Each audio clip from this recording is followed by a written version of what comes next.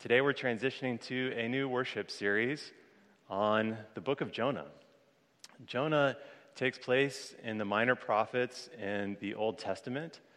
And unlike the other Old Testament minor prophets, many of those prophets heard a call from God, and then they spoke those words that they heard from God to the people by writing them down and having them be recorded and then shared with the people in that way. Jonah's a little bit different in that we hear Jonah's story by narrative. It's a story. So instead of just hearing Jonah's oracle and his prophetic words from God to the people, we hear them by way of a storytelling narrative. And so in that, it's a really beautiful 4 chapters, and we'll be doing this for the next 4 weeks. So I invite you, wherever you are, to open up to Jonah chapter 1. It's kind of tucked away at the end of the Old Testament, so you might have to actually look at the table of contents to find where it is on that Bible in front of you. But we'll be reading Jonah chapter 1. Listen to God's word. Now the word of the Lord came to Jonah, son of Amittai, saying, "Go at once to Nineveh, that great city, and cry out against it, for their wickedness has come up before me." But Jonah set out to flee to Tarshish from the presence of the Lord. He went down to Joppa and found a ship going to Tarshish. So he paid his fare and went on board to go with them to Tarshish, away from the presence of the Lord. But the Lord hurled a great wind upon the sea, and such a mighty storm came upon the sea that the ship threatened to break up. Then the mariners were afraid, and each cried to his God. They threw the cargo that was in the ship into the sea to lighten it for them. Jonah, meanwhile, had gone down into the hold of the ship and had lain down and was fast asleep. The captain came and said to him, "What are you doing sound asleep? Get up, call on your God. Perhaps the God will not spare us a thought so that we do not perish." And the sailors said to one another, "Come, let us cast lots so that we may know on whose account this calamity has come upon us." So they cast lots, and the lot fell on Jonah. Then they said to him, "Tell us why this calamity has come upon us. What is your occupation? Where do you come from? What is your country? And of what people are you?" "I am a Hebrew," he replied. "I worship the Lord, the God of heaven, who made the sea and the dry land." Then the men were even more afraid and said to him, "What is this that you have done?" For the men knew that he was fleeing from the presence of the Lord, because he had told them so. Then they said to him, "What shall we do to you, that the sea may quiet down for us?" For the sea was growing more and more tempestuous. He said to them, "Pick me up and throw me into the sea. Then the sea will quiet down for you. For I know it is because of me that this great storm has come upon you." Nevertheless, the men rowed hard to bring the ship back to land, but they could not, for the sea grew more and more stormy against them. Then they cried out to the Lord, "Please, O Lord, we pray, do not let us perish on account of this man's life. Do not make us guilty of innocent blood, for you, O Lord, have done as it pleased you." So they picked Jonah up and threw him into the sea, and the sea ceased from its raging. Then the men feared the Lord even more, and they offered a sacrifice to the Lord and made vows. But the Lord provided a large fish to swallow up Jonah, and Jonah was in the belly of the fish 3 days and 3 nights. This is the gift of God's word. Join me in a word of prayer. Gracious God, may the words of my mouth and the meditations of all of our hearts be pleasing and acceptable in thy sight, O Lord, our rock and our Redeemer. In Jesus' name we pray, amen. When I was in college, I was a double major at the University of Puget Sound, history of science on the one hand and political science on the other hand. And one afternoon, I went to go see one of my professors. His name is Bill Haltom, a great political scientist, one of the smartest constitutional law professors in the Pacific Northwest, and he was just a great teacher. And I was going there to see him so that he could review one of my papers, and we were going to discuss it together. And I walk into his office, and for such a brilliant mind and an expert in constitutional law, I thought he would be a bit more organized, but he had stacks of books scattered all throughout his office that were just piled this high, and he had taken people's papers and just stuffed them into manila file folders, and they were scattered everywhere. He was so disorganized. It was shocking to me to see such a disorganized office with such an organized mind and such a brilliant person. So we're sitting there in his office, and we're looking at each other in between the books and all the things that were in between both of us, and we're talking with one another about this. And then we start to talk about another class I was taking in the political science department, and I told him that the course was good, there was good material in it, but the visiting associate professor was not the best and was just not a good teacher. Just couldn't connect with the students, wasn't really helping us learn the material. It was like we had to do it by ourselves.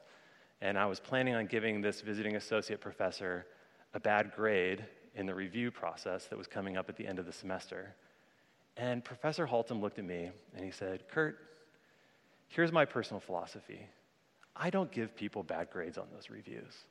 I don't give people bad grades on those reviews. Because I figure if they're actually that bad, plenty of other people will say it, and the decision will sort of be made for them. You don't need to be the one that has to do that.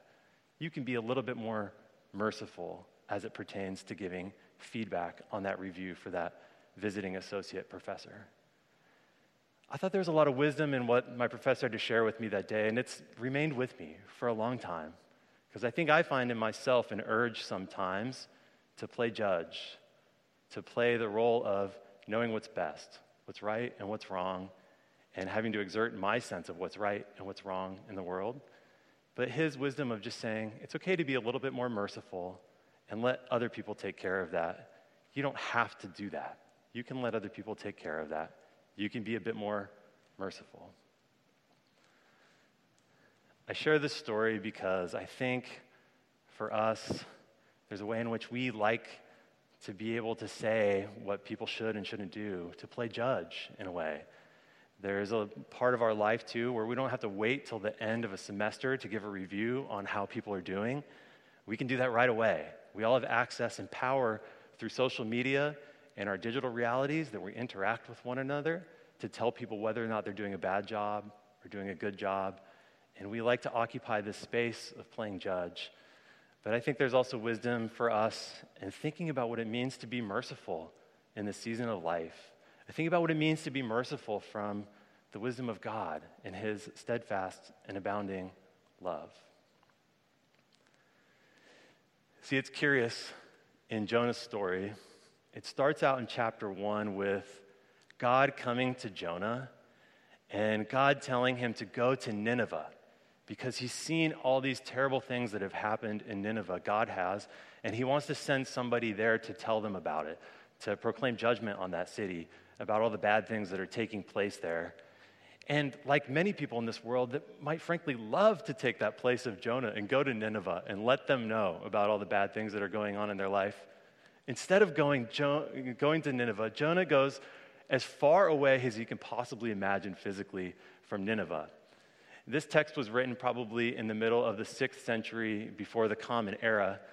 And when it was written at that time, Nineveh was sort of nearby Jerusalem in a certain area, and you could get there. But Tarshish is in the coast of Spain. So quite literally, in the middle of the 6th century BC, Jonah is going as far away to the ends of the earth as he possibly can from the call that God put onto his life. He goes the opposite direction.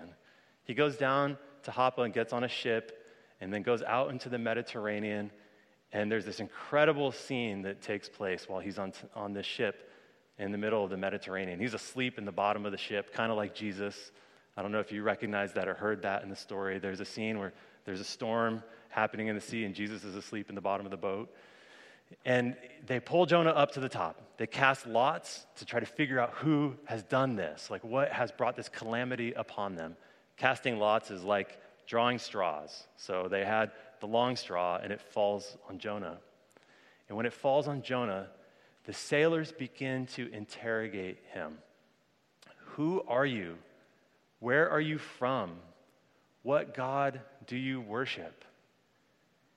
And after this interrogation, Jonah says two sentences. It says two sentences. And I think these two sentences contain profound good news in the story itself and also in our lives too. In the two sentences that he says back to them, he says, I am a Hebrew, and I worship the Lord, the God who made the heavens, the sea, and the land. That's what Jonah says. I am a Hebrew, and I worship the Lord, the God who made the heavens, the sea, and the land. These two sentences are beautiful and filled with good news, and I want to spend a little bit of time unpacking these two sentences for us for just a little bit. I mentioned in the Easter worship service that I'd been reading this book by Rabbi Abraham Joshua Heschel called Man's Quest for God. It was written in the 1960s, and it's a beautiful text. And I said 2 weeks ago that I didn't want to quote it because it was so beautiful, but it's so beautiful now that I feel like I must quote it. So I'm going back on my own words a little bit here, church. So forgive me for that. Have mercy for me. But I want to read some of these words because I think it will help us get into the context of Jonah, and we'll be able to hear really good news as we think about those two sentences about Jonah's identity, being a Hebrew, and what it means to worship the Lord our God. And in this text, I'm going to read two quotes. I'm going to start with the first part, and then I'll break it up, and I'll read the second part in just a minute. Rabbi Abraham Heschel was one of the most amazing Jewish theologians ever lived. And when he wrote this text in the 1960s, you'll hear there's some words that aren't so gender neutral, and that's because he wrote it in the 1960s. I think if he were alive today, he would replace some of that, so it would say more like humanity instead of man. I don't think he would title his book Man's Quest for God if it was written today. But the text is incredible, and it's very, very beautiful. And it comes in the context of a chapter on prayer and community. So listen to these words that Heschel says in the context of prayer and community about Judaism and being a Jew, being a Hebrew. This is what Heschel says. Judaism is not only an adherence to particular doctrines and observances, but primarily living in the spiritual order of the Jewish people, the living in the Jews of the past and with the Jews of the present. Judaism is not only a certain quality in the souls of the individuals, but primarily the existence of the community of Israel. It is not a doctrine, an idea, a faith, but the covenant between God and the people. I find this quote beautiful because when Jonah says, I am a Hebrew, what he is communicating here is that he's connected to this covenant relationship with God. In the Old Testament, this is such a key understanding about what it means to be a Jewish person or a Hebrew. Yes, there are these observances that you must adhere to, as Heschel says, but beyond that, there's this covenant relationship with God. And covenant's sort of a fancy Old Testament word for promise. God makes promises to God's people that God will be their God, and they get to be God's people as a result of those promises. God makes this promise multiple times in the Old Testament. It's not just one time, but God's movement of steadfast and abounding love keeps coming to the people over and again. God keeps promising to be God to the people.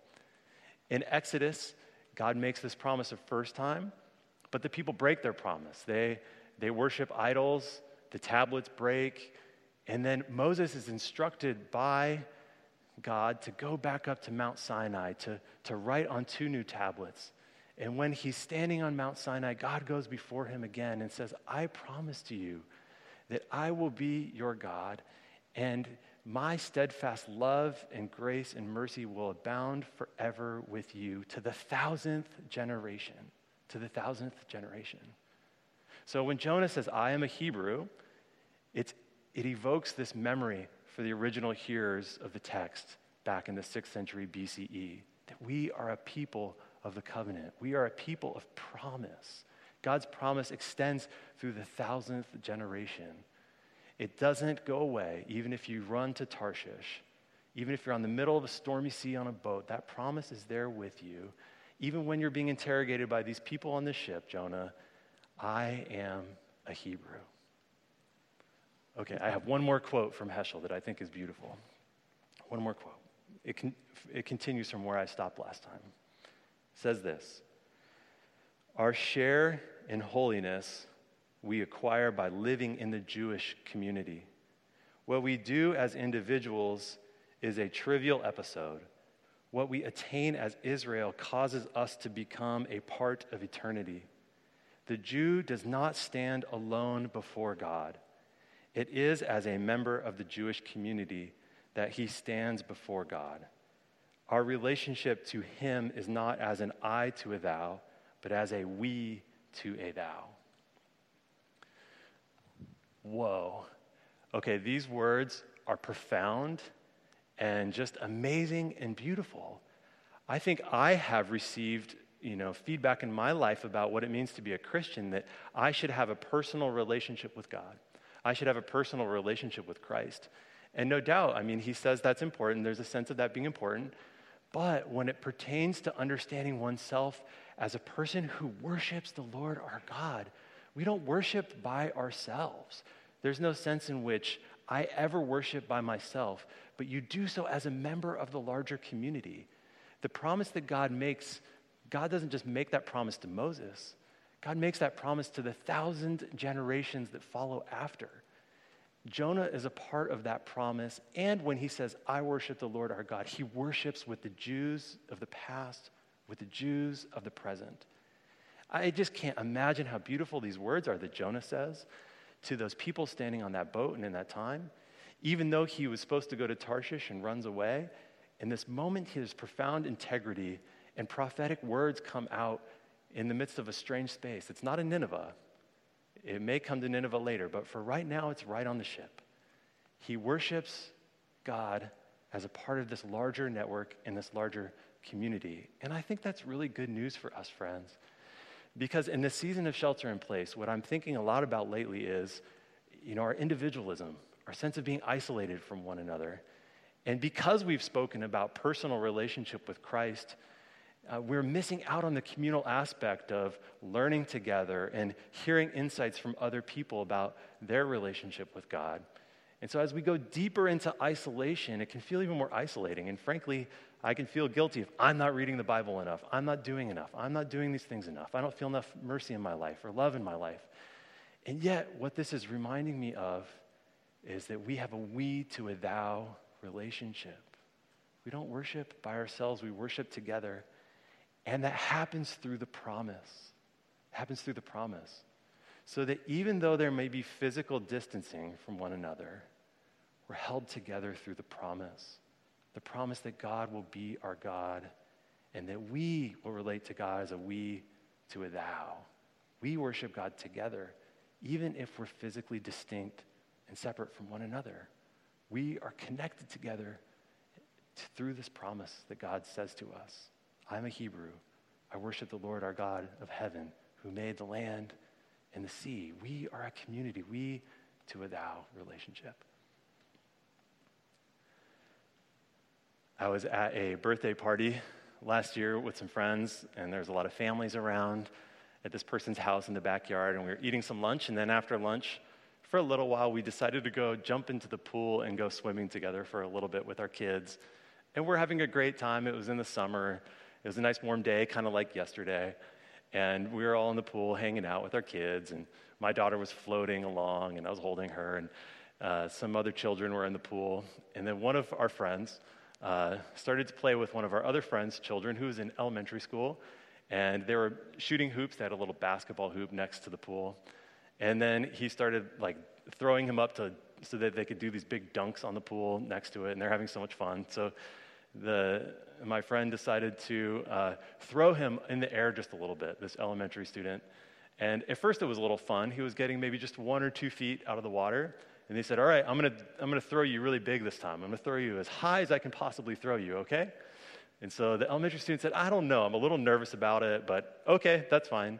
And so my friend grabs him, and in the pool, drops down and just throws this kid high in the air, maybe 10, maybe 15 feet. It could have been 20 feet. I couldn't imagine. I mean, it was as high as you could imagine, okay? And he comes down, the boy, it hits the water, and just immediately goes into tears and crying and hysteria. And we all had our eyes wide open, and we're shocked, and we're like, oh my gosh, what just happened? And his dad came over and just wrapped his arms around his son, and he held him, and he said to him, son, God has got you. If God's got you, there's nothing to worry about, right? We talk about this all the time. God has got you. God's got me too. It's going to be okay. And he just held him there for a while. And the son stopped crying. He stopped weeping. And the son said, God's got me, right, Dad? He said, yep, God's got you. This was such a beautiful moment to me that I got to witness, because I didn't grow up in the church. I didn't grow up with the church community. And so I'm always soaking in these opportunities to learn about what it looks like to parent children and tell them about faith and tell them about the promises that God has made to us. This person was a perfect example to me of a person who knows the promise. And it reminded me that we're in this together. This is a we to a thou relationship that we have, my friends. This is rooted in who we are in our history throughout all of the ways in which we've been grafted into the community, from the time of Exodus through Jonah into now. We may be separated, sheltered in place. We may be distinct and separate. But friends, we to a thou. We worship together, and the promise that God says to us holds us together in this time. So we may feel physically distinct and separate, but I hope in your prayer, and as you read the scriptures, and as you hear these sermons, and as you participate in life with the church in this time through Facebook Live, you'll feel the promise of God. Just like Jonah did when he was on that ship by himself. He felt the promise of God in that moment. He may have ran at the beginning of the story, but there's a moment when all the questions were asked to him, he felt it in the deepest of his hearts. The promise was there. I am a Hebrew. I worship the Lord, the God of heaven, who made the land and the sea. God is with me. God will be with me on the ship. God will be with me when I go into the whale for 3 days and 3 nights. God will be with you, my brothers and sisters in Christ, wherever you are in this time. The promise will hold us together. Join me for a word of prayer. Gracious God, we thank you for you. It seems silly sometimes to even say those words that we thank you for you, but it's true. We thank you for you, God, for how you continue to move towards us, move before us, as you did to Moses, that you called out to Jonah, that you call out to us in this time and in our life. And like that friend of mine who held his son, you say, I love you, I'm here for you, I promise to be your God. I hold you in covenant love, steadfast. So Lord, be with us in this time and in our life. And Lord, will you help us to remember that you hold us together by way of promise and love in you. God, we lift up this worship series to you and Jonah, and we look forward to all the ways that you will continue to speak to us as we look at this text together. Gracious God, be with us as we continue to worship you together as a community, we to a thou. We pray this all in the name of the Father, the Son, and the Holy Spirit. Amen.